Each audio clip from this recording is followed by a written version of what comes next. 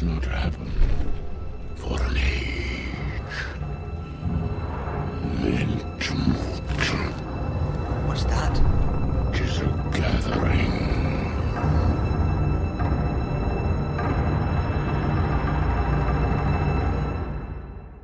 Hello and welcome to Entmoot, the Battle Games in Middle-earth podcast, all about the Middle-earth strategy battle game from Games Workshop.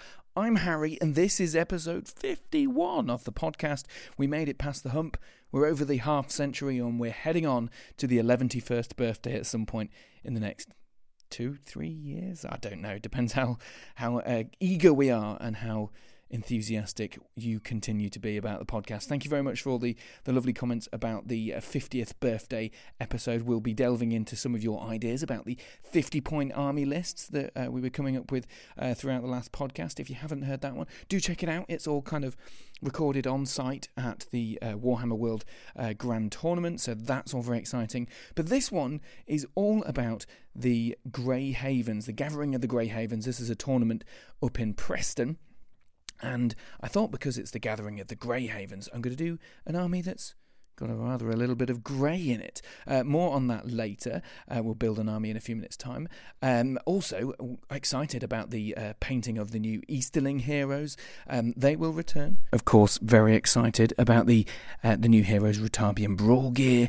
You can see my job painting them on the old YouTube channel, Battle Games in Middle-earth, which is all exciting. So I've just loved painting those guys. And they will form an army for the next tournament I head off to.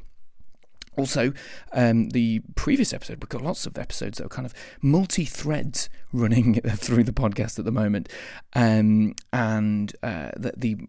Slow Grow League that I'm taking part in, which I had part one of a few weeks ago, that will come to its finale very, very soon. We've had most of the games, and there will be now only a couple more games left in the final episode of the podcast, so that's really potentially very exciting for the league. So really excited about that, and also doing very well in it. So we shall see.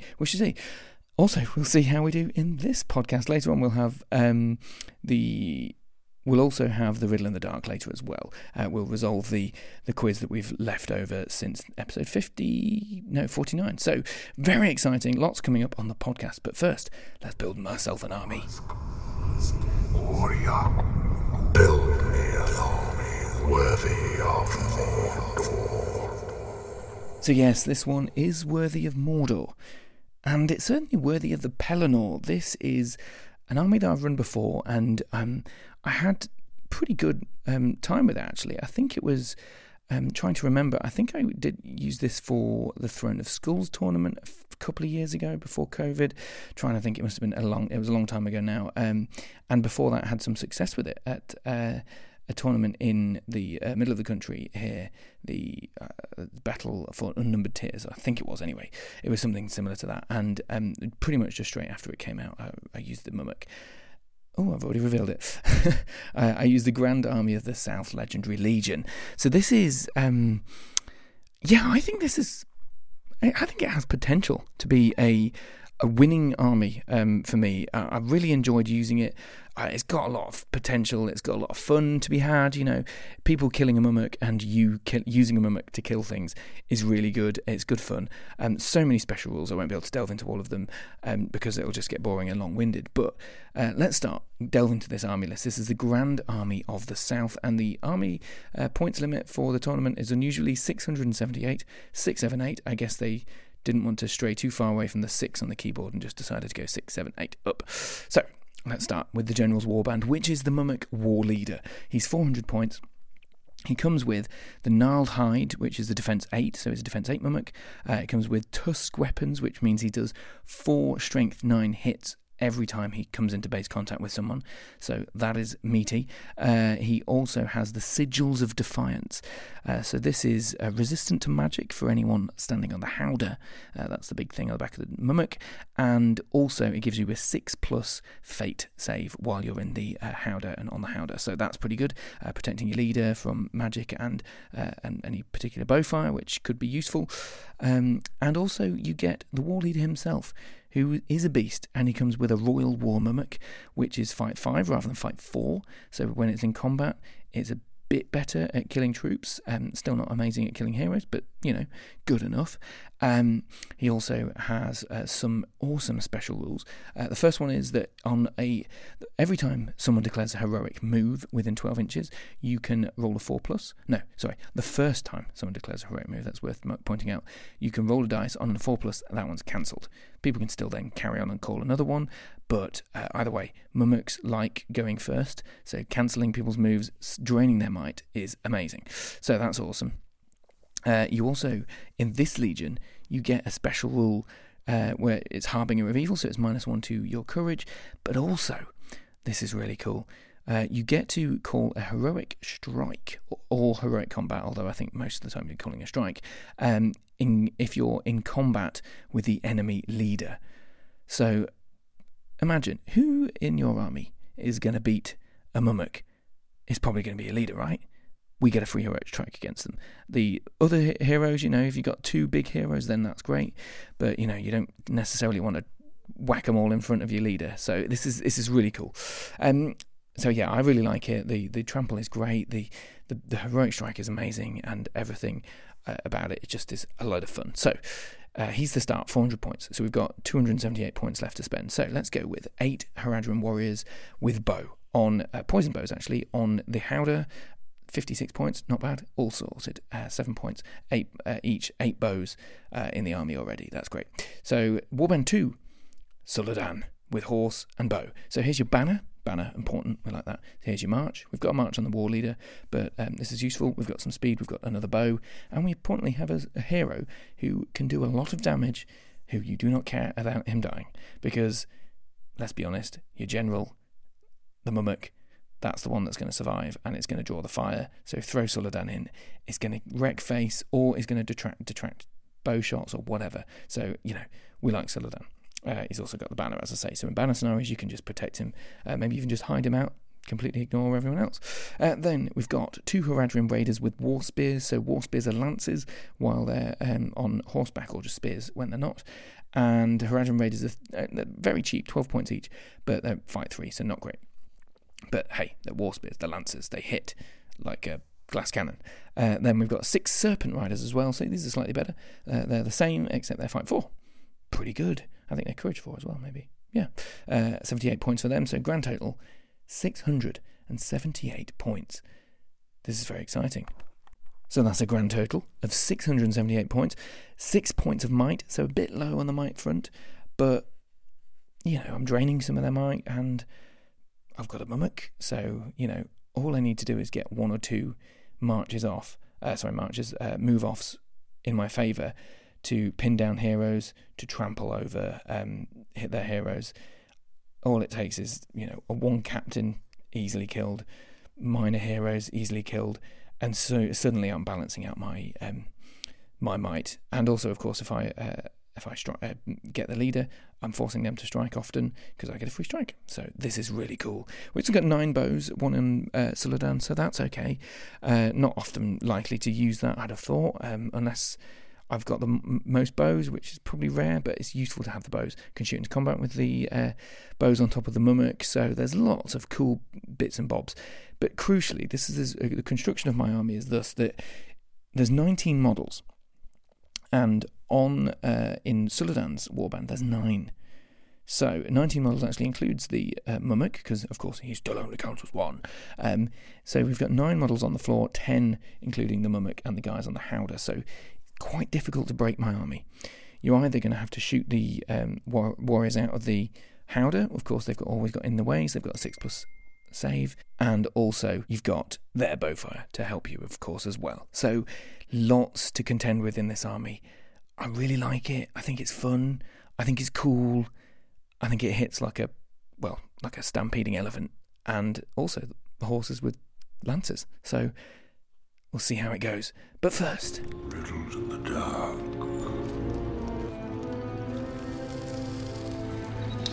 Are precious. yes, Riddles in the Dark. This is the part of the podcast where I play a clip from the Lord of the Rings or the Hobbit movies, and all you have to do is tell me who speaks next and what they say. So we're looking back now to episode 49 of the podcast, where we played this little clip for you.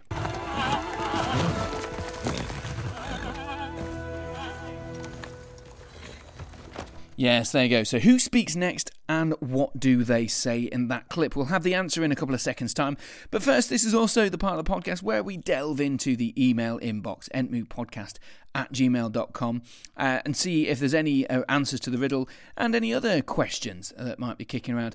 First, I'm going to delve into the box and have a look at the people who've contributed ideas for the last part of the 50th episode, actually.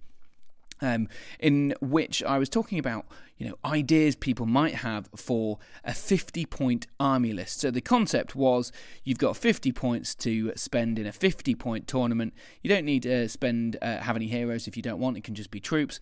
What would your army be? So let's have a delve into some of the comments we've had on the Entmoot Facebook page and, of course, into the email inbox, entmootpodcast@gmail.com, before we go into the answer to the riddle. So first, George Harold says, I've actually been thinking quite a lot about your 50-point lists.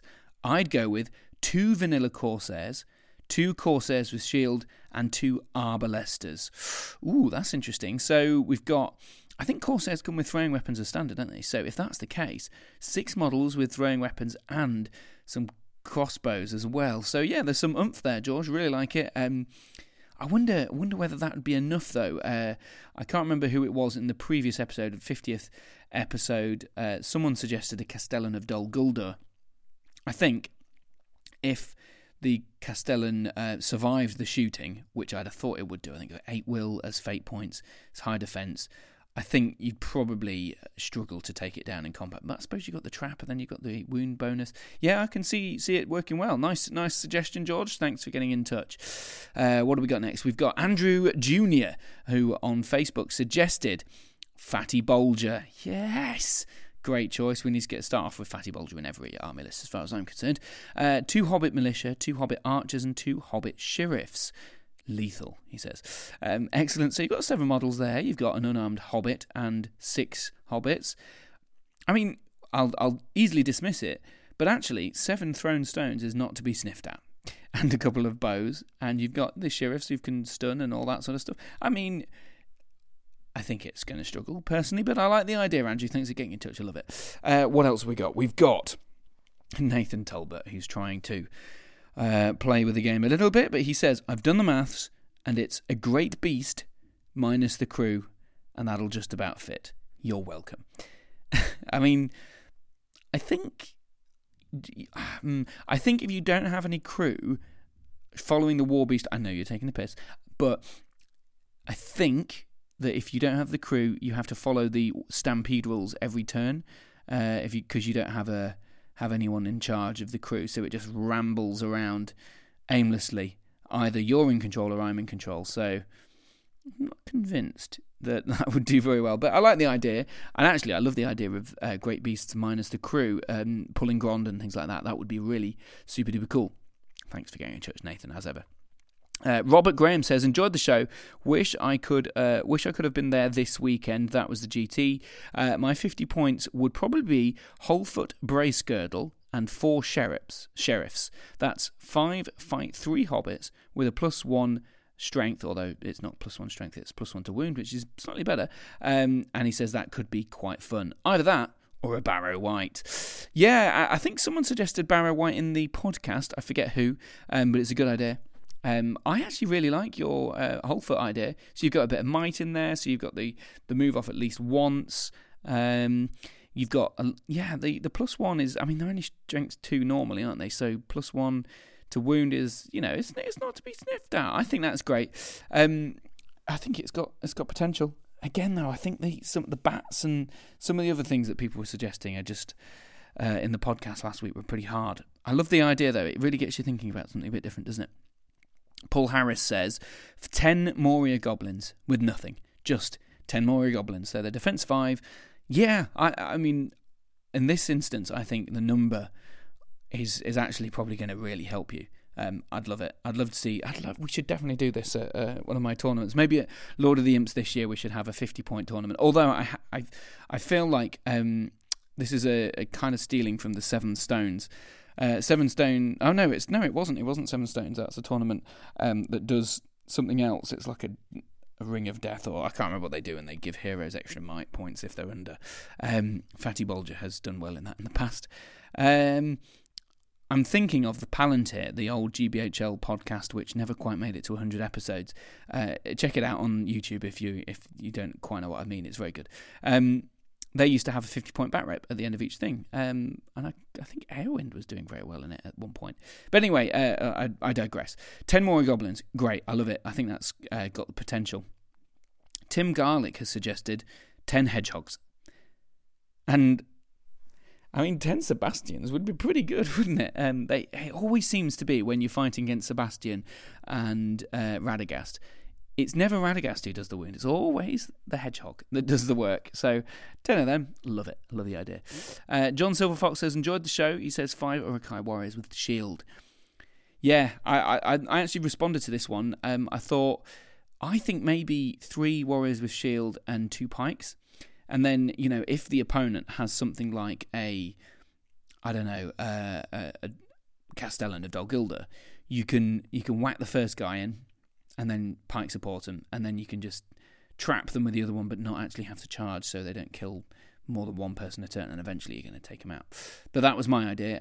I like the idea though. Uruk-hai just solid, aren't they? Fight 4, courage 4, all that sort of stuff. Tom Hawker, final suggestion, says, how about 4 Iron Guard dwarves for the win? I think they're 13. Are they 13 or are they 14? I feel like you might only get.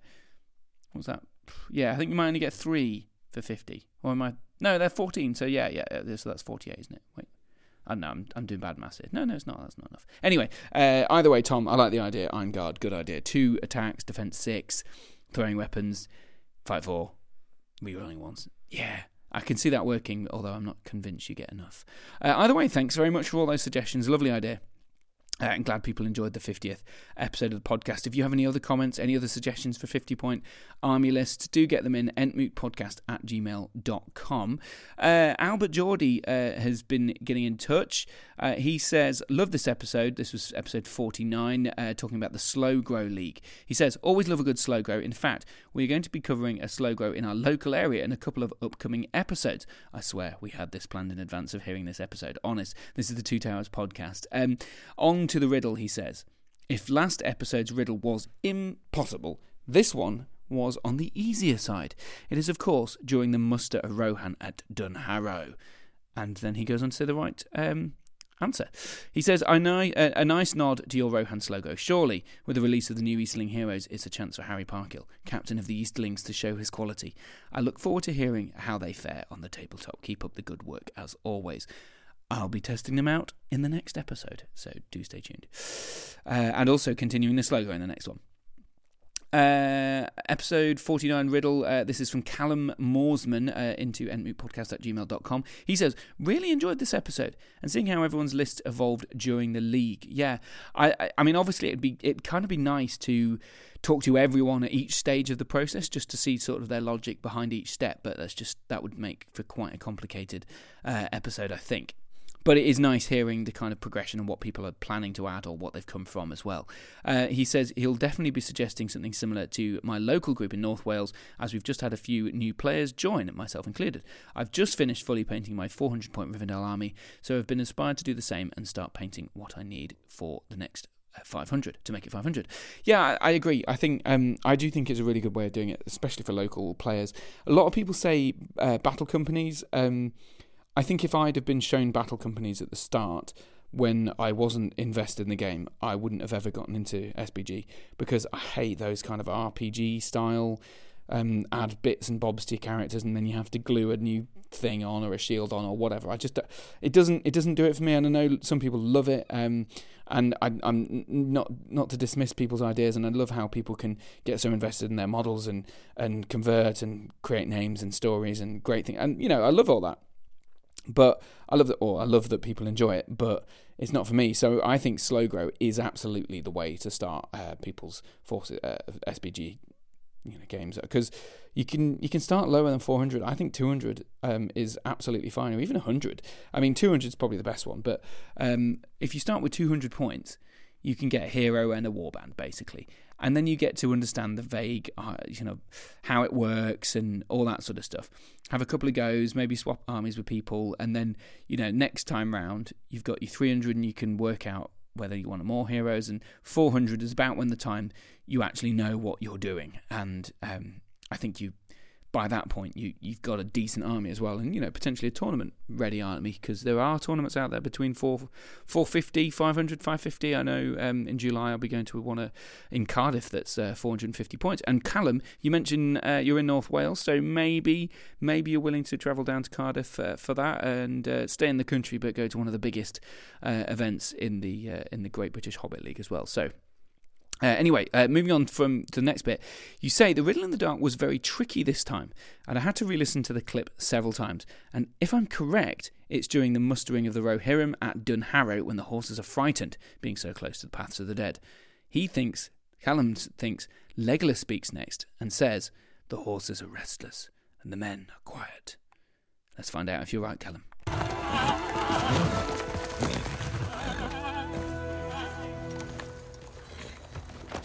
The horses are restless, and the men are quiet. Bang on the money. And as both you and Albert said, this is, of course, a hint at the Slowgrow League, the not quite the Paths of the Druiden, because we don't have a Paths of the Druiden. We do have Paths of the Dead in the film, so I thought I'd smash into that and go for that one. So with that in mind, let's see what this week's Riddle in the Dark is.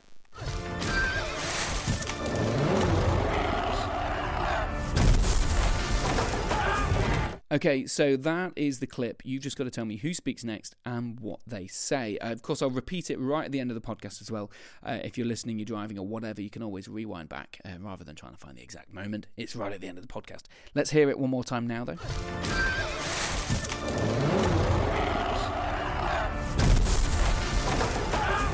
Okay, I'll give you one more chance. entmootpodcast@gmail.com if you think you know who speaks next and what they say.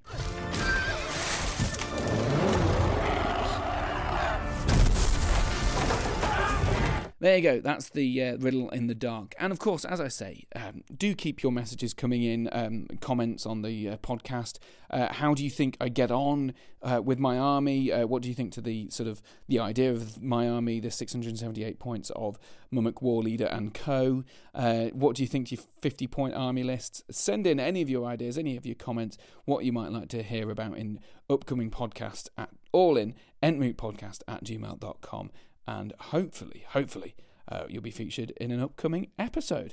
But in the meantime, we've heard the army, we've heard the build-up, we've heard my kind of rundown of everything, and we'll hopefully hear from a winner later on. But first, we've got to start the first game. So let's go on an adventure up to Preston, not too far away from Manchester, and head to the Gathering in the Grey Havens.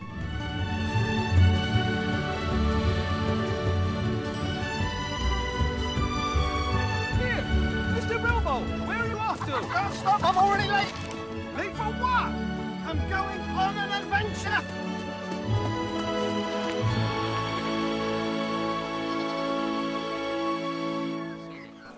So, the start of the Gathering at the Grey Havens here in Preston, and it's only halfway through the first game, and already we've finished playing up against Connor Kerr. So Connor, first of all, we got 678 points to spend, an unusual one.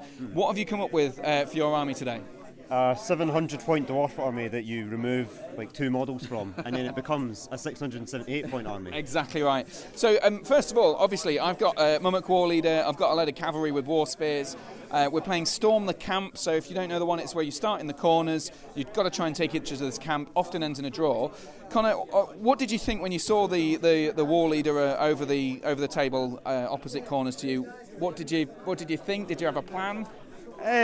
Not really, no. I figured you would waltz into the camp and say, I have 10 models in your camp. Yeah. Because they're all on my Muak.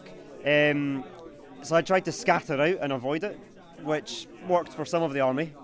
Unfortunately, not the characters. Yeah. I was a bit greedy with them. Yeah, I don't know whether that was a bad move, but because the only thing that can basically stop the Mummock Stampede is Durin or the King's Champion Defence 9, because everything else, the chances I'm going to, unless I get really unlucky, I'm going to trample through it all. But they did.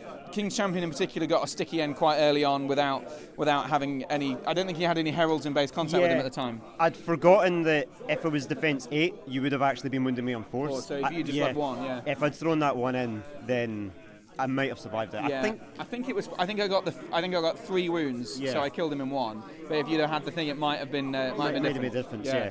But having said that, there's like 5-6 hobbit holes, that sort of thing over the table.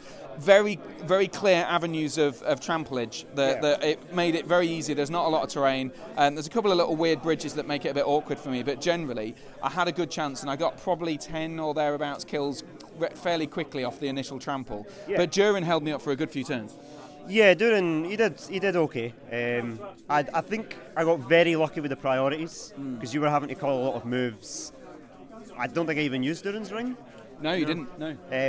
I just kept winning that, and the MVPs, obviously the Dwarf Bowmen. They were absolutely insane. You had like 3 bowmen and 1 ranger, or was it maybe 1 extra? 4 bowmen and a ranger. Yeah. And they absolutely annihilated my Haradrim bows. I think you killed 4 or something in the end of the shooting, or 4 or 5 maybe, and then a lot of them jumped off in the end. But we'll get to that in a second. Yeah, I think 3 of them. It would be 4 are shot off, and I might have got a Serpent Guard as well. I don't know. Yeah, I think so. You did some cracking shooting, and considering you got in the ways, I've got the 6-up invulnerable save thing from the Sigils of Defiance on the thing. So really, I shouldn't have been losing that many, and I killed one of them from shooting, I think. But right on the first turn. Yeah. And then after that, they just did not perform particularly well at all. But maybe they were too scared. They were too scared of the Dwarf Bowmen.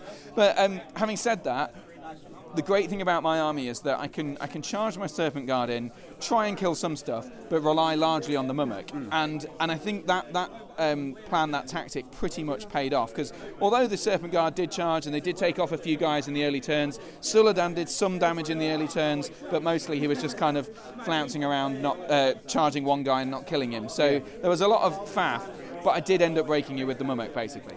Yeah, biggest mistake, I should have left more guys in the camp, because given that you killed all your guys, if I'd had like 2 in the camp, you would have no longer outnumbered.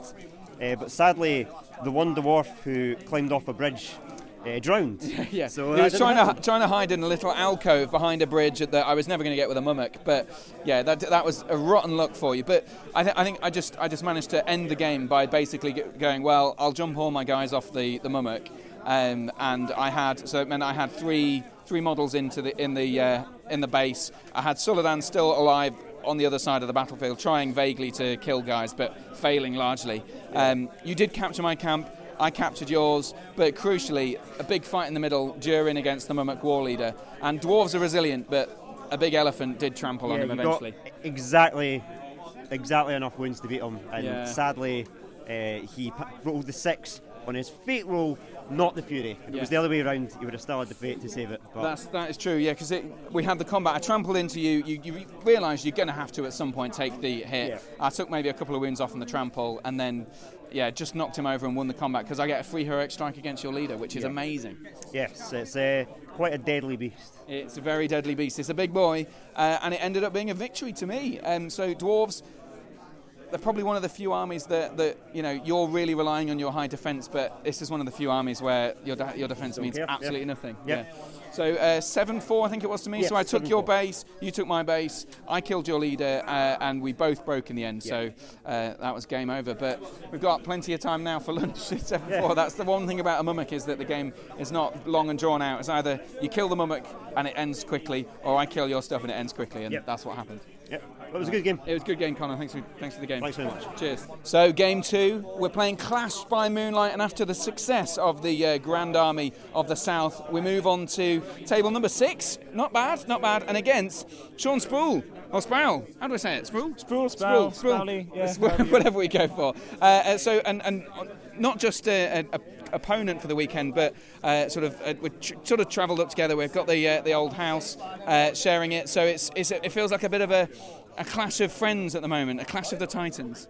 Yeah, you know, I could pretend and say it felt bad to win, but you know, yeah, it was a real battle of friends there. Yeah, it really was. It's good work. So, first of all, before we get into the detail of how I came to a grisly end, just give us a run through of your 678-point army. Yeah, so I thought I'd take a random collection of heroes and ended up taking 4 hobbits, 2 of the greatest men alive, 1 of the elves, and a representative of the dwarves. So I took the Breaking of the Fellowship. Excellent. So you're actually playing quite a significant number of points under, right? It's about 78 points under. 78. Yeah, on paper it's a lot of points, but the army gets a lot of bonuses for free, which probably just make up a lot more of that than points. Yeah, there's a lot of magical powers, and you get the blinding light. You've got, which you didn't use. You didn't use the blinding light. I've just remembered now. I was thinking about. Oh God! Oh, that would have helped you a bit, but not that much in the end. So, walk me through it. You saw the Mumakil. The table is pretty much no terrain. There's a section of woodland right in the middle. And what was your game plan? Did you fancy your chances in this one? Yeah, so I knew I'd have to kill everything basically to win the scenario, and there is one piece of terrain on the board which is a forest, and we'd sort of said, does the movement go through the forest or not? And we were still a bit inconclusive, but I could see you'd set up around your army on either side, so I just ran up to the forest and you split up. And then I don't know if you're expecting it, but I kind of jumped on one half of the army hoping to wipe it out before the Mumuk got there. Yeah, I thought in this one I can't get into the woodland. I think because you can't move your base into it, I don't think you can. So I was thinking, well, I've got to deal with it somehow. I think splitting my army, maybe it was the wrong idea, but I don't know. What do you think? I mean, I could see what you're trying to do, and I think you're trying to shepherd me towards the Mumuk maybe, and I did dither for a while at the start of... There was basically one turn where I could decide to charge the Mumuk or charge the horses, and I went for the horses thinking, well, I'd kill them on 4s, wipe them out, and then just deal with the Mumuk at the end, which I think was the right choice, but there was a bit of risk. You know, I think the all hero armies, there's always a bit of risk for if you fail any of the combats, then actually you end up in trouble. The thing I suppose with that half of my army is that it needs to get the charge, it needs to be doing some movement and stuff like that. And once I'd charged once, it was relying on getting a move off, and you've got all the might in the world. So once you'd kind of moved and capitalised on that, they really do fall down fast. But that wasn't the worry. I wasn't worried about them. I don't care if they die, really. It's nice if they kill stuff, but I don't care if they die. It all came down to the Mumuk, really. And as you said, the shooting, which, yeah, if you didn't blinding light, that would have been really useful for the whole game. I'm never going to forgive myself here now that you've just told me I had blinding light, and I actually said it to myself at the start. I was like, I've got Frodo and blinding light, so I should win a shooting war in this case, but... Yeah. I don't know what happened there. Yeah, because every turn I was shooting it into combat, so I was doing all the different stuff that I can do. I mean, I ended up killing a lot of my own, taking a lot of wounds off my Mumuk with it. You did take a lot of wounds off your own Mumuk, so it might have negated that, and I'd have had a bit more of an uphill climb to take off the Mumuk, so it probably worked out in my favour even. Yeah, and now obviously the Mumuk's power is in the trample, and also the heroic heroic strike against your leader. So how did you deal with that? How were you trying to avoid it, and what did you do to try and avoid the trample? Yeah, so I mean, I've got something like 17 might points or something to start off with, so I knew I could negate the heroic move by just double spending every turn, and I thought I could do that, and actually on the very last turn I'd spent my final might point to keep that going, and then I thought, well, I'll set up a few roadblocks each way. The first one was Gimli, who won the first combat and then ran over, and then you got a nice trample into Sam, who just survived it, fortunately, yeah. And then your next trample a few turns later ended up taking out Frodo, so I didn't have a particular plan apart from space the guys out and make sure you can't hit more than one at a time and hope someone passes their fate. Yeah, exactly, and it was a perfect way of doing it. So in the end I only killed 4 of the heroes, which, Gimli and 2 of the hobbits, and who was the other that won? I can't remember.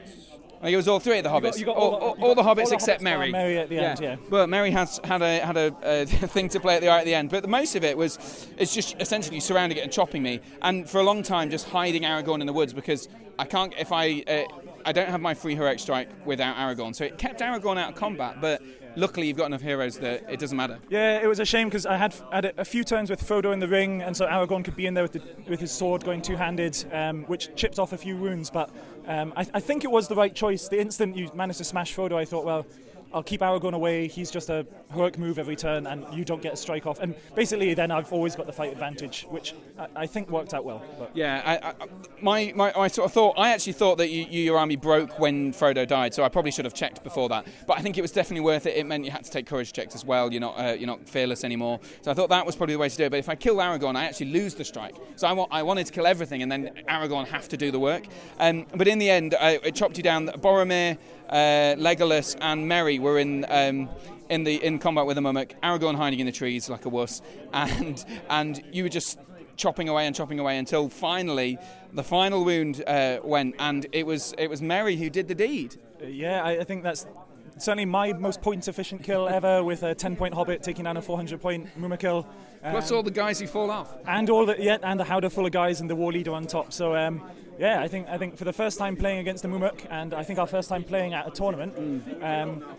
What a way to finish the game. Yeah, and it's Clash by Moonlight, which we did mention at the start, but just to remind you, that's the one where you have restricted shooting, but shooting is more powerful, and you have to kill heroes and break the enemy. So it's not particularly a complicated scenario, so you just knew you had to face the Mummock down. Ended up being a 12-1-0. I did kill one of your heroes, or more than one of your heroes, but that wasn't enough to get the benefit of the doubt, and you ended up killing everything but the one Harad guy who survived the fall, which was pretty cool. Also, it's worth noting in my previous game, I jumped guys off the Howdah, which I've since realised you can't do. But it's okay because it wouldn't have changed that result, so it's all fine. But either way, 12-1 against the Mummock. I think your army actually is probably one of the best armies to face against the Mummock, because usually I love facing up against a hero, because heroes are the only things that can do the damage, and usually that hero is the leader. But this time you've got so many other choices other than the leader that you can do the deal with. So it works out really well for you, and cracking scenario. Well played. You did take it to pretty much the last rolls, because I was out of resources by that point, and it really was my sort of last gasp to kill the Mummock. Absolutely. And a few dice either way. There was a situation where I won a combat and I didn't quite kill Boromir. I think I took 2 wounds or 1 wound off the three shots that I had to kill him, so I didn't get that. So little rolls either way would have really swung the game, and I think I love that about this game and the game in general. I think this was a perfect example of what I love about SPG, because it came down to every single character doing exactly the way it did, and one had just done slightly different, it would have been game over for either of us. What a great story on the table of just the Fellowship taking on the Mummock. And yeah, 1 or 2 little swings either way. It was 12-1, but you put up a good fight on the way out.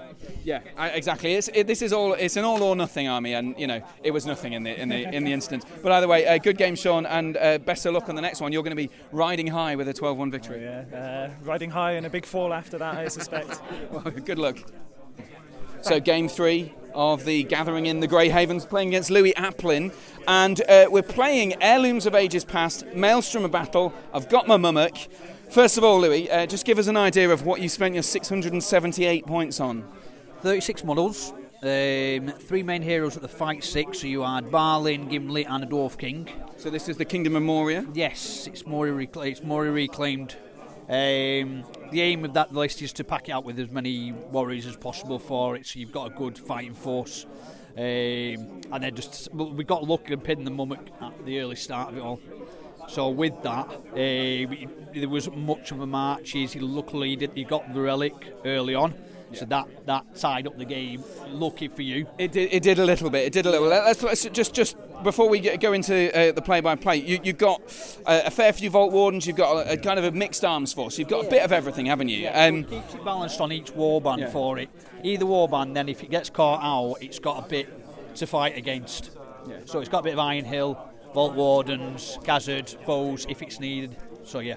And when you saw the Mummock and the Suladin and his guards over the table, and we knew the scenario before we'd rolled anything, what were your kind of ideas? What was your strategy? Did you think that you had the game in the bag? No, never ever presumed you got the game in the bag. When it's the 6 heirlooms that could come on randomly, the dwarf's always going to stay together. That's the key to the strength of the force for it.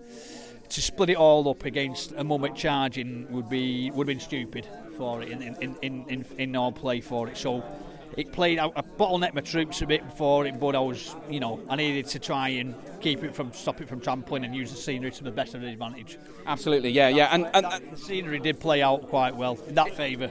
It did. There was a really, really tight bottleneck between some ruins in the sort of off-centre, closer to Louis' board edge. Basically, the Maelstrom, you just landed on your edge. I landed on one of my edges. It was all pretty much fine. It didn't. Nobody had to spend any might, so it was pretty straightforward battle in that sense. You got one or two charges. It just didn't play out for it. You got it against Gimli. Yeah, but took 2 fate off. Yeah, took 2 fate off. Then lost against the Khazad. Yeah, four dice, a 1, a 2, a 2, and a 1, or something like that. So good start on that. Yeah. And so then we had it's a lot of the time trying to take the wounds out on it, and that's the issue for it. So you then can just sort of sit back. Your objective was still, I'm going to let it die, because I could see the way it was playing out that way for it. And then for me to capture, I had to kill it and make sure I shielded afterwards for it to then play catch up on the game. That was the difficulty, because the very first turn that I picked up an objective, I dismounted a Haradrim raider. I was like, okay, I'll try 1, and I rolled a 6 to get the objective, which completely changes the landscape of heirlooms, doesn't it? Like, the first turn, not a chance in hell that you were going to get there to mine. It was right on the other side of the board. I knew you had to come for me, so it changed my plan. My mummock veered off into a different direction to go into the middle to try and get a few shots off and wait for you to come to me, because I knew you had to come at some point. So the beginning stages, they're always very much a luck game of who's going to get it first for it. Whoever gets it first has got such a league in front of the other one, because it's 6 points for one item for it. So even if you do, you can become transfixed, a lot of the time it's on a standalone area, so unless you've got troops that's right near it and everything like that, it's very difficult to go and take it back off the enemy. And of course, because you've got no speed, really. Yeah, I mean, you're dwarves. You couldn't circle around me. You couldn't do it. There was no. So you just had to churn through. And I've got a mummock in the way. That's the thing I've got to churn through. To kill it. Yeah. Go forward and just try and shield against the cavalry for it. And that was just by having luck of the priority rolls that were in my favour for a few turns, and then luckily pointing out your break point was 4 instead of 5. yeah. I almost killed myself a bit too soon. But the thing was, I had Suladan at the back as well. He had a banner, so I knew I had 8 points sat right at the back, like miles away from anything else. So I was just relying on the fact that I can kill everything. I don't care if my leader dies. I mean, I do. And I did try. He did survive the fall once the mummock got chopped down after Gimli and the king and Khazad and everyone chopped it up. He survived the fall, and then he was sort of running away slowly. His courage test, ran away, and then it came down to 3 last archers last turn to try and snipe out, the guy with the heirloom. Yeah. And that would have brought it down to a 5 or something like that. It would have been very close. 5-6 in my favour at that point. Then it was very, very close. And for a long time I thought, oh, this is horrible, because I've got the objective, I've got the banner, I've got everything in my favour, and I knew that I was kind of going to win it. But then it started creeping towards you, like the chance of you winning over the course of the game started becoming less and less unlikely, and I was like, actually, this is getting worrying. And then it came literally down to the last turn. You had 3 dwarf archers, and if they'd have gone through Suladan but into the heirloom guy behind him, then that would have been a big win from three archers. And because at that point I had 25%, it was the last turn, coming down to 3 dice, Louis, and that was so tense. That's what makes it's such a great game for it. What you've got to be able to do in any game that you do is play your opponent right to the end. Your opponent always gets in his head that he's got a clear victory, and if you always play your opponent right to the end, it gives the person a better game for it, and this is what it's all about for it. If you're always going to go into the mine if you've seen yourself lost already for it, then you'll carry on with lose for it. But if you grab a victory back from a clear victory in your opponent's favour, it's even more of a sweeter victory. Yeah, I totally agree, and that is a very good point. And because if you'd have given up and gone, oh look, okay, you've got 8 points at the back of the board. Yeah, the mummock's in the middle. Okay, I'll kill the mummock, but whatever. That's not going to win me the game. And then we'd shook hands and go off for a beer. It would have been a much less exciting final thing. And actually, you did have a chance. It was a small chance, but you did have a chance of winning at the end, which could have swung it your way. Yeah. Which some people wouldn't have bothered with. That's what makes it this. A balanced game for it, and makes it.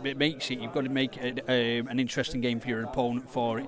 If your opponent always goes away with they've had like a really good close game every time, then you're getting so much more enjoyment further along the way for it. The more memorable games, because you're going away, we're going, that time we played that game and it was so close and it was just fantastic, and you just had a good time in the moment for it, and that's what makes the game such a cracking thing to do. So totally agree, Louis. So it was an 8-4 win to me in the end, just because I had the point in the back, and I did end up. I can't remember what the other point. So it's 6 for the thing, and then 2 for the banner. I did manage to take out your banner, and you because you'd left him unprotected, and I got a very lucky shot off on him. 4 or 5 shots against him, and just took him out. A defence 7 banner. I'll admit that one. But either way, Louis, as you say, you pulled it right to the end. It was really close, and I love that you didn't just give in, because you had the chance, and even though it didn't pay off, it made it a really exciting final few minutes. So thanks for the game. Yeah, not a problem. It was a pleasure playing. Cheers. So that's day 1 done and out of the way, and I just could not believe it. I mean, I was properly flummoxed. Maybe I should ditch the old Easterlings and stick with these guys. I'm doing really well. Either way, exciting stuff. So we've got another day of 3 more games to go, and as with lots of these things, the round is drawn sort of in the evening. So I'm looking at it now, and I know I'm playing a voice that you've heard on the podcast before, and hopefully we'll hear from him again. This is Aaron Pullen, and we've played against him before. He has played with spiders in the past, and he smashed me every time he got spiders. Lovely armies of spiders.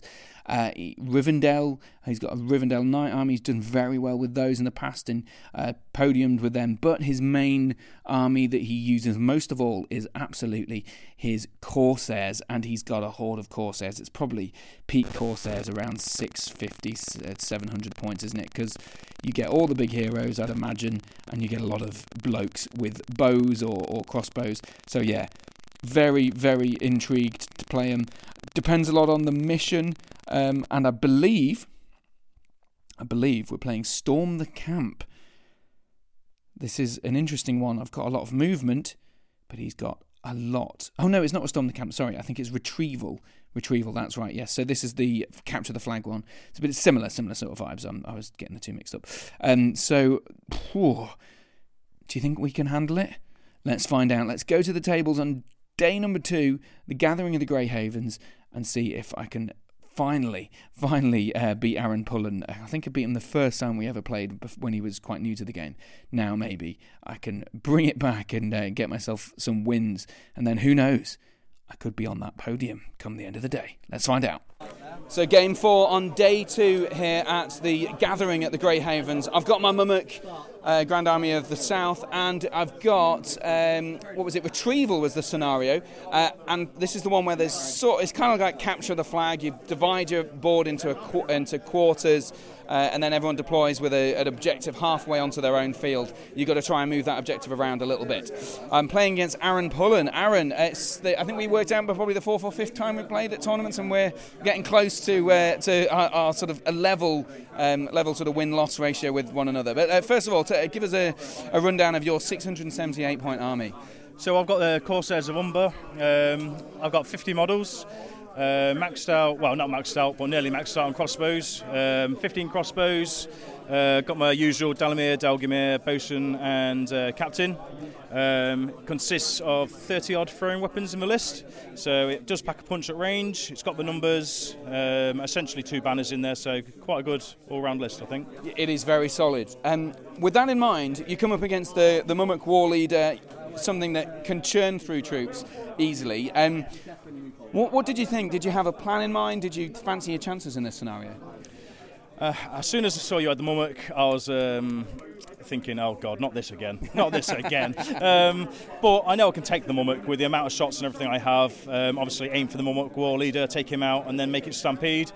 Unfortunately, my shots were not that accurate in this game. They were pretty poor. I mean, you got the worst side of the probability almost every shooting. I mean, say you were rolling 3 dice and you're hitting on 4s, you were always getting 1 hit out of those 3 rather than the 2. It's always rounding down for you, at least, wasn't it? It was, yeah. It was an uphill struggle with them hits. Even if it had like even odds, I reckon I could have pulled it off, but unfortunately the dice gods abandoned me. Yeah, they absolutely did. I won't sugarcoat it. Your shooting was very poor. I know there's a lot of in the ways and all that sort of stuff, but with a defence 5 hero with 3 wounds and 2 fate, with 15 crossbows, you back your odds to get there, even if there isn't in the way and a 6+ armour save on the Howdah. But either way, it was very unlucky. But just walk us through what the rest of the field, the battle went, because I left my Serpent Riders at the back, and Suladan and 2 Haradrim Raiders set out on the quest to get the objective, because as it's a light object, a Mummock can't pick up a light object. So how did you work out the rest of the field? So it planned out how I wanted it, actually. I was expecting the War Mummock to come into my objective, obviously keep some guys there to force the Mummock to come to me. I knew, or kind of knew, your Serpent Riders wouldn't dare come out, because obviously they'll just get dismounted, and it leaves you open then for me to get your objective. But you decided to hold the Serpent Riders back, which was a very good play, so it forced me to come to you. So as soon as your Mummock was basically on top of my relic, I decided to runner for it and go for your relic. Coming to end game then, I managed to pick the relic up as planned. I just needed a couple more turns, I think, to retrieve that relic back into my deployment. But unfortunately, we roll the dice, and first dice roll, it's a 1 or a 2, and it ends. It's like, the dice gods really did betray you once more there, didn't they? I wondered, and I just sort of while you were talking there, I think, do you think you'd left too many guys back? Because if you'd have put less than half your army at the back and flooded the other side of the field with more than half your army, I wouldn't have been able to break you and therefore end the game. Do you think that could have worked? Possibly, yes. But then I reckon as soon as you see me flanking around, the Mummock's going to immediately turn right around to go back to your relic, and then my half of the army is going to be destroyed. So I needed to bait you to have more. I wanted more models in my deployment to keep the Mummock in that position. It was all about timing, wasn't it? Yeah. If you got the other half of your army onto the retreat, the objective just in time, maybe the first turn you broke, which is exactly what happened. You had the objective, or I think you heroic combated into the objective on the turn that you broke. Yes. So therefore, it was just one turn after that. You thought, okay, I can move away. You got the points for moving it away, but just needed the extra 2 or 3 points you get for getting it onto your side, and then another 2 for that after that. But it really did all come down to the war leader being unreasonably resilient. I mean, it was. I think even the last shot, the last turn, you got a 5 to wound, and I was like, I've got no fate. I've got no wounds left. All I need is a 6+. I've got 1 point of might there, and I got the 6 from my Sigils of Defiance roll on the war leader, which is a super fate, and that kind of saved me the game, because if it had swung that way, it would have swung from a victory to me, which was 5-4, to about 6, or we'd have both killed enemy leaders, so you'd have got an extra point and I'd have lost 2. Yeah. So I think. No wait, I'd have lost 2, which would have given you the win to 4-5, or I don't know. Anyway, so it would have. I think you would have won. So, Aaron, it was a very, very tight game, literally coming down to the last roll and me getting a 6. So I think that kind of says it all, doesn't it? I'm not afraid to admit that I got lucky and I won it based on that. But either way, you played it perfectly, and I don't think there was anything you could have done differently, other than maybe changing. If you deployed more guys, then maybe that would have worked differently, and I might have ended up stomping around the board slowly and not killing as much stuff. But apples and oranges, these things happen, and I guess bad luck led the way. So, Aaron, well done at the game. I think, as you said earlier, I think you've won 2 or 3 of the games that we played together, and I've now got 2. So I'm catching up on you. You're chipping away at me. Yeah, exactly. Oh, well done. Best of luck in the rest of the tournament. Thank you. Cheers. Good. Game number 5 of the gathering in the Grey Havens, and playing against Tom Wag, who I think has become a regular on the podcast, definitely. We seem to clash at lots of different tournaments. Tom, so we're playing Contest of Champions. My leader is the Mummock War leader, of course, but I don't get any kills if I trample stuff, or even in combat. So how is this going to play out? Well, first of all, Tom, what have you got in your army? Well, I have Ragash, the new orc hero, with a couple of Bat Swarms, a couple of War Riders, a bunch of orcs, Shagrat, and Gurits, with pretty much every warrior profile you can get in Mordor, because I like to have a bit of everything, because Strength 5's nice, Morgul Stalkers are cool with 2 attacks, Trackers are always good for 5 points. Yeah, and we'll hear more about them in a bit. When you first saw the army, you know, the Grand Legion of the South, it's an intimidating profile. I can hide my Suladan and my rest of my riders at the back, and the Mummock starts in the middle. First of all, what did you actually think you had a chance here? It came to 50-50s. Yeah. At first it was dying. I thought 3-0 loss. I'd probably break. Game ends. Your leader doesn't get any kills because he's on top of a big Mummock, and it's 3-0, and it's over in 20 minutes if the roll-off goes. But then I thought about it a bit, and I was like, I have some high wound models that can be in front of my leader and take a trample.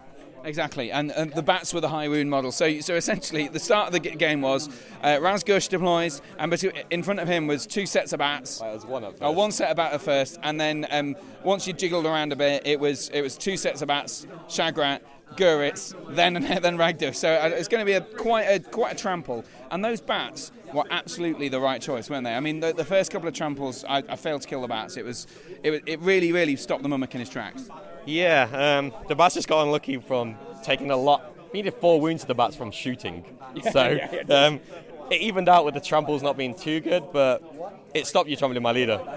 And you rolled poorly to trample Shagrat, so it balanced out. Yeah, I think both times I got Shagrat, I only got the 2 wounds each, which you know, I'm relying on one on the first one and then 2 wounds on the second one. So it wasn't very good, but to be fair, as you say, I did win all the early roll-offs, and every single heroic move I got was perfect. I didn't cancel many of yours, but it didn't matter because I got mine. 1 out of 3. 1 out of 3 or something like that. So not great, but.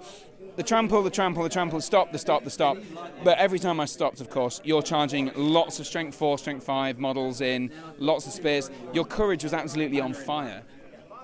Yeah, it was probably a bit above average, but I have a lot of courage 4 and 3, which are like average courage, so... And you had the army bonus, of course, which counteracted by Harbinger of Evil on the Mummock, so...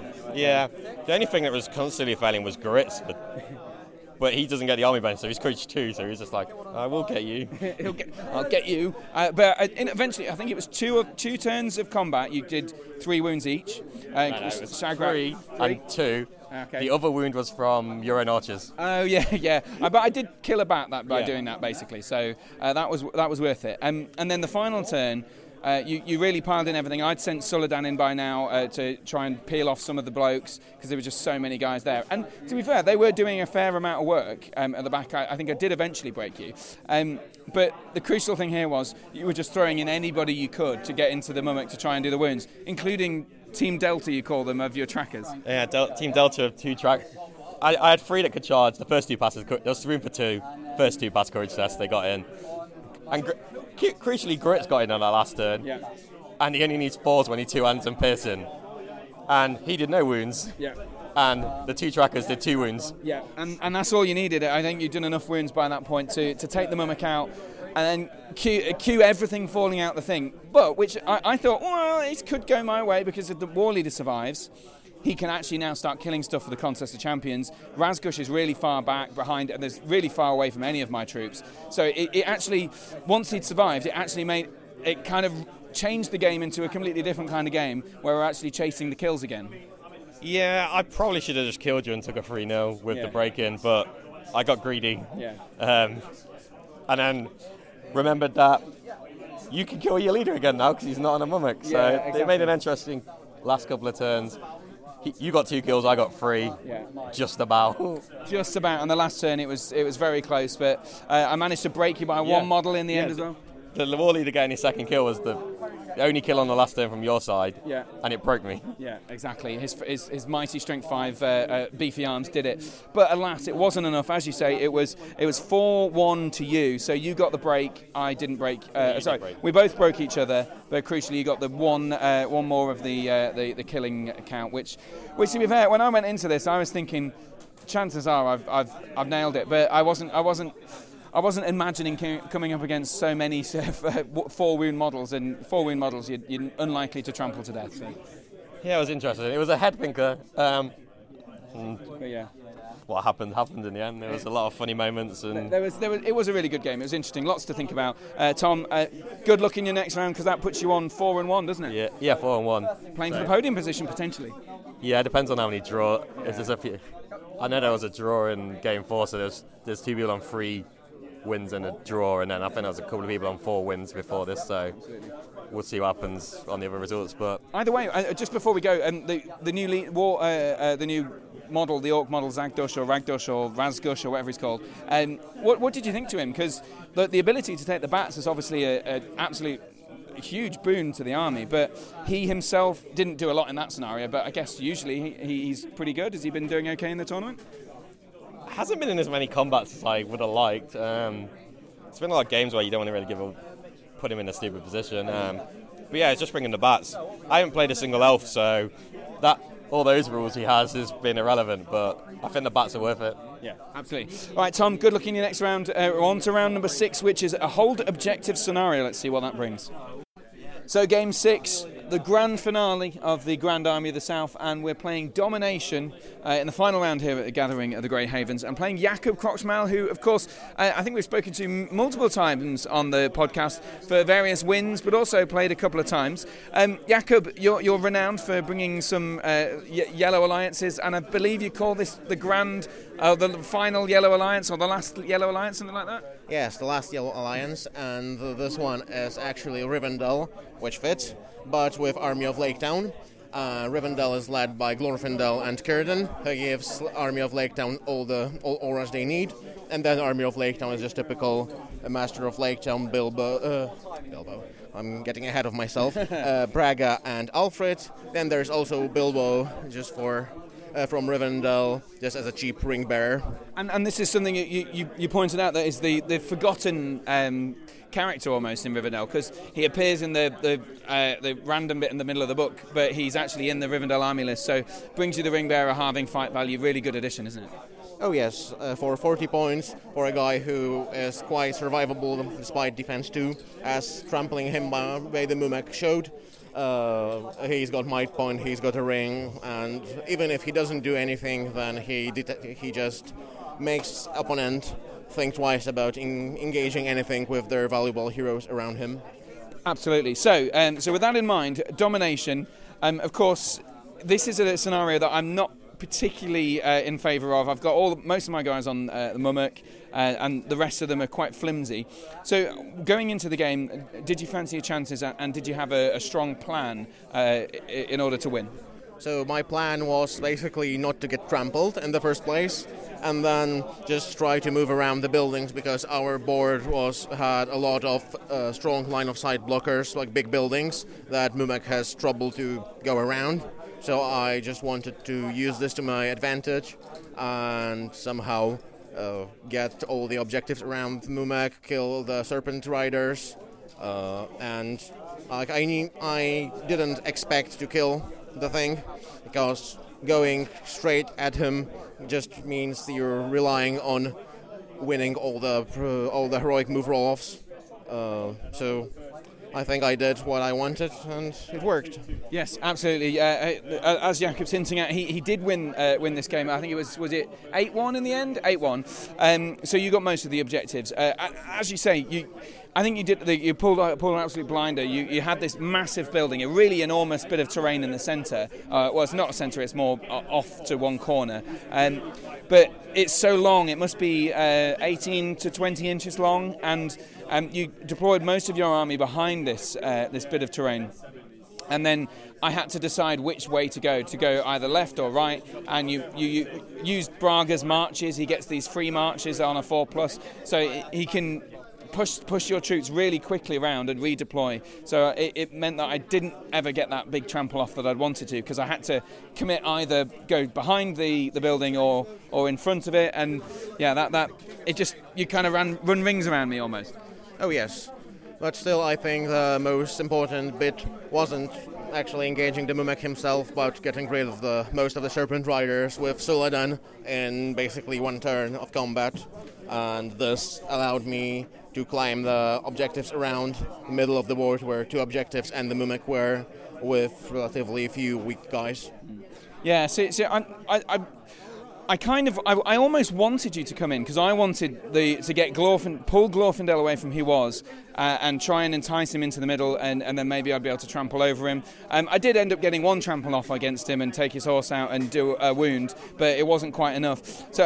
But you're probably right. I should have played perhaps a lot more cautiously with my Serpent Riders, running around the field, maybe trying to mop up the lake town that you've left on the other guards. But I was worried that if I did that you would just kind of keep running in circles and just capture the objectives that I've left behind.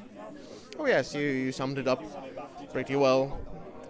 Running around is one thing you can do against a Mumak, unless you really have something that can kill it, like King of the Dead. But Lake Town guards with strength 3 are not, even though they pass courage test because of Círdan, they're not meant for killing Mumaks.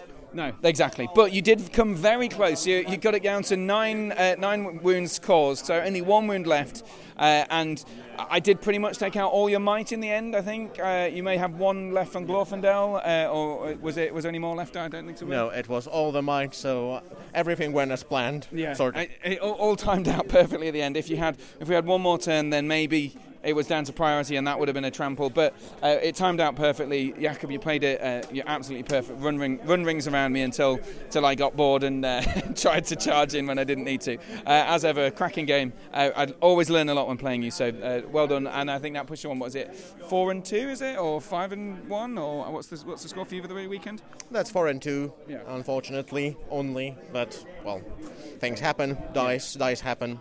Yeah, and usually you'd like to see yourself at the top tables, but yeah, I think you can be proud of the performance you put in here. It's not an easy one to get your head around, but cracking game, and hopefully we'll talk again soon, I'm sure. Hopefully we'll talk again soon, maybe in a different version of an interview. Yes, absolutely, as the winner at the end of the podcast, who I'll talk to in a few minutes' time. So there you go. I mean, I guess it's a little bit disappointing to lose not all of the games, obviously, but to lose a couple games and drop them. But actually, I'm really proud of myself to have done so well in this tournament. Like, I just finishing with this. I mean, you can tell I'm flummoxed. I'm not often lost for words, but I think I genuinely wasn't expecting to do this well, and I feel like. Obviously, I did a bit of sort of trampling of people, and I got a few lucky combinations. I did my shooting was pretty good, and I was quite lucky that people didn't die, especially against Aaron with his Corsairs. I was very lucky that my I don't know if I try and do the maths, it's probably not that out of the ordinary. But anyway, I felt like I was quite lucky to survive the shooting from the crossbows for 4 or 5 turns of 12 crossbow shots, but. I don't know if you want to do the maths or not. I don't know what the actual chances of me surviving that with the war leader are. But either way, I felt lucky. And I felt like I did okay. And I enjoyed the games, and I hope that people I played enjoyed the games as well. I've done well. I've ended up 23rd in the table. So, yes, it's bottom half out of 40. But I'm pretty damn happy with my record. Obviously, my VP difference was quite poor in the end. I think it was minus something or other, because my wins were very small wins and my losses were large ones. But either way, it was a great tournament. Really enjoyed myself, and I was amazed and really proud to find that I was voted most sporting at the tournament as well, which is really cool. I got myself a little trophy, took home some paints, some paintbrushes and some paints and things, which was really nice. Even got a bag of chocolates for the way home, because we got a £20 voucher for the store, which was really nice. Very generous of the host, Charles Sims. Charles sadly couldn't be there. I'll mention it in a second, actually, a bit more, but he couldn't be here for the whole tournament because of his family issues, basically. His family illness, which of course I wish the best for his family. Nothing I think too alarming, but I think he just had to be focusing on his family for the weekend, which is absolutely fine. But we haven't yet spoken about the final, so I'm not going to be speaking to Charles, as we say, but we need to speak to the winner of the tournament. So in 8th, we've got Aaron Pullen. In fact, let's do the top 10. James Gilray is in at 10. Jakub Krochmel, we spoke to, is in at number 9. Excellent game against him. Tough one. Aaron Pullen in at number 8. So despite me winning against him by a very narrow margin, it must be said, he did pull ahead of me by quite some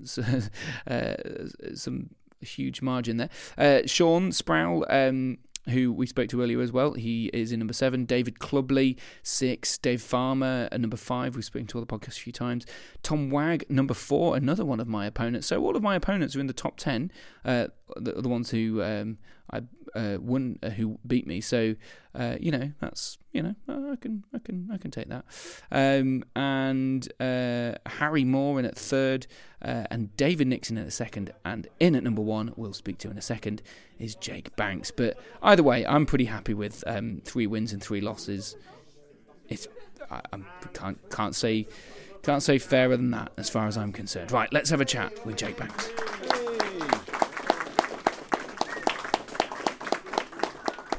So it comes now to Journey's End here at the Gathering of the Grey Havens, and the TO actually isn't here, so we don't have an interview with the tournament organiser at the end of the episode because he had to rush off for medical family reasons.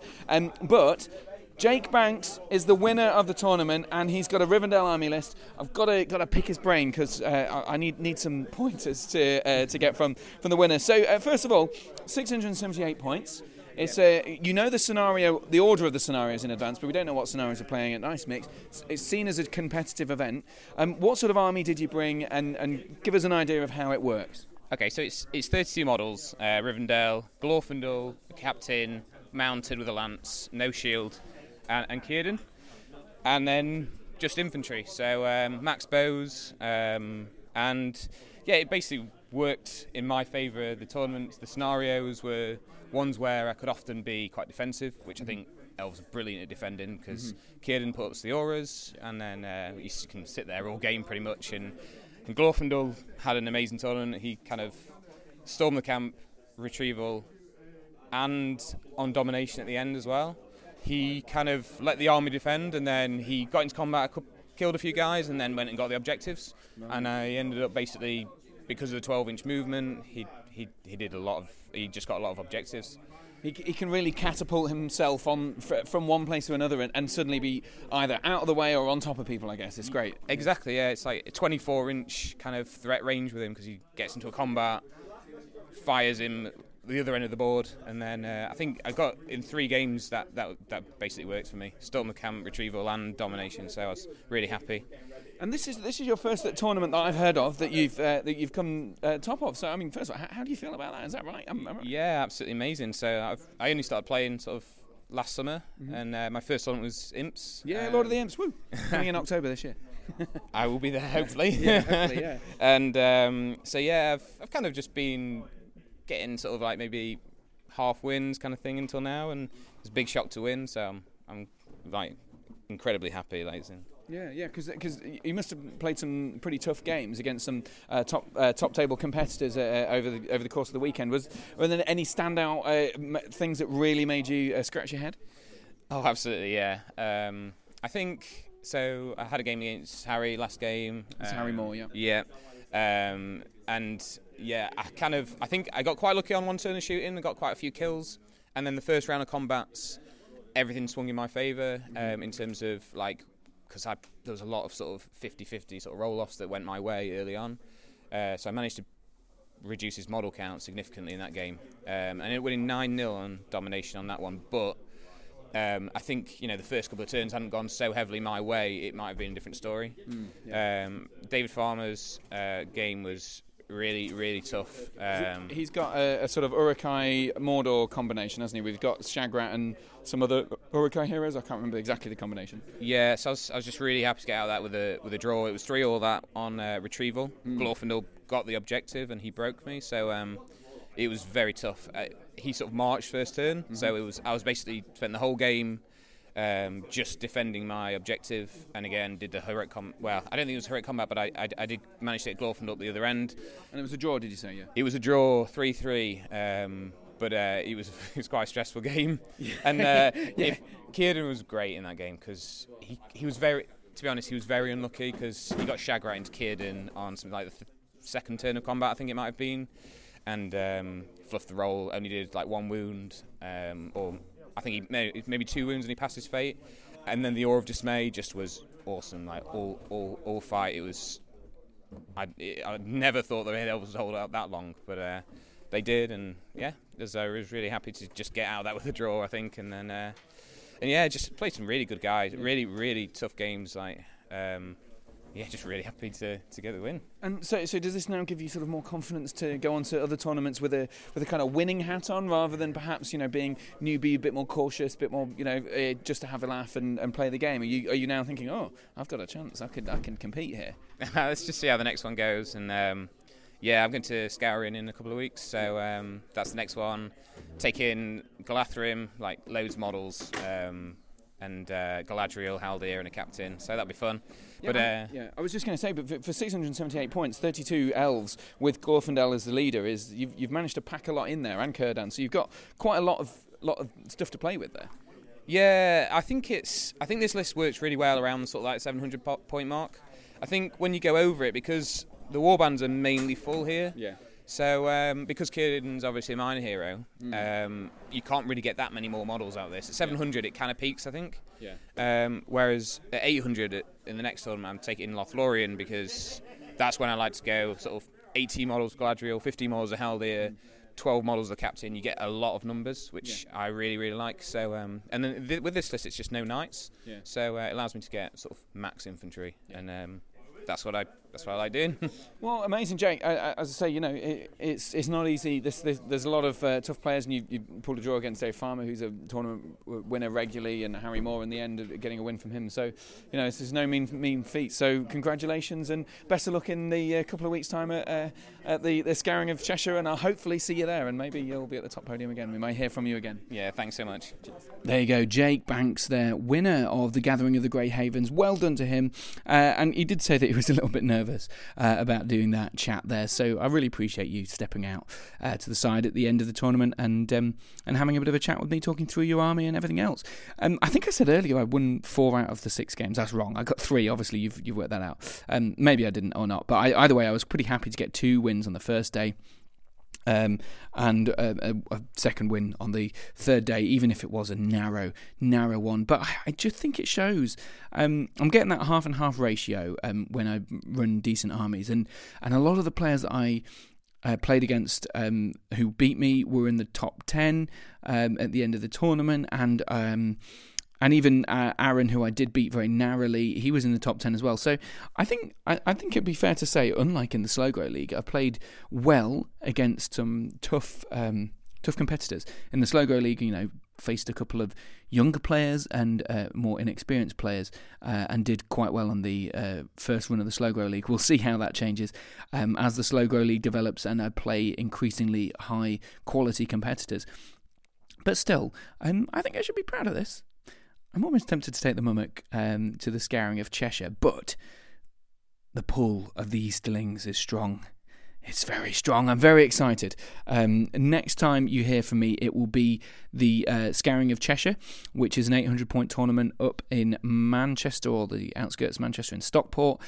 It's a huge event. Steve Crow always puts on a great show, great tournament. Love the venue at Element Games. It's got a bar and all that sort of stuff, and it's all in one little place. I'm staying in Airbnb around the corner. Really looking forward to it, and saying hello to some Entmoot patrons. I know a few people have commented in the Entmoot patron exclusive Facebook group about the fact they're going. So if you are coming along, do please come and say hello. I'll be wearing an Entmoot t-shirt, and do say hello, because I don't know what you look like, a lot of the patrons in particular. So do come along and say hello, and if you are there, I think I pretty much know who is going to be there, and I'll be able to hand over Entmoot dice and patron measuring widgets. We've got those little 6-inch widget things branded up with Entmoots on them. So if you want to get your hands on some exciting gadgets and gizmos like dice and an Entmoot measurer, then do consider joining and supporting the podcast on patreon.com/battlegames in Middle-earth.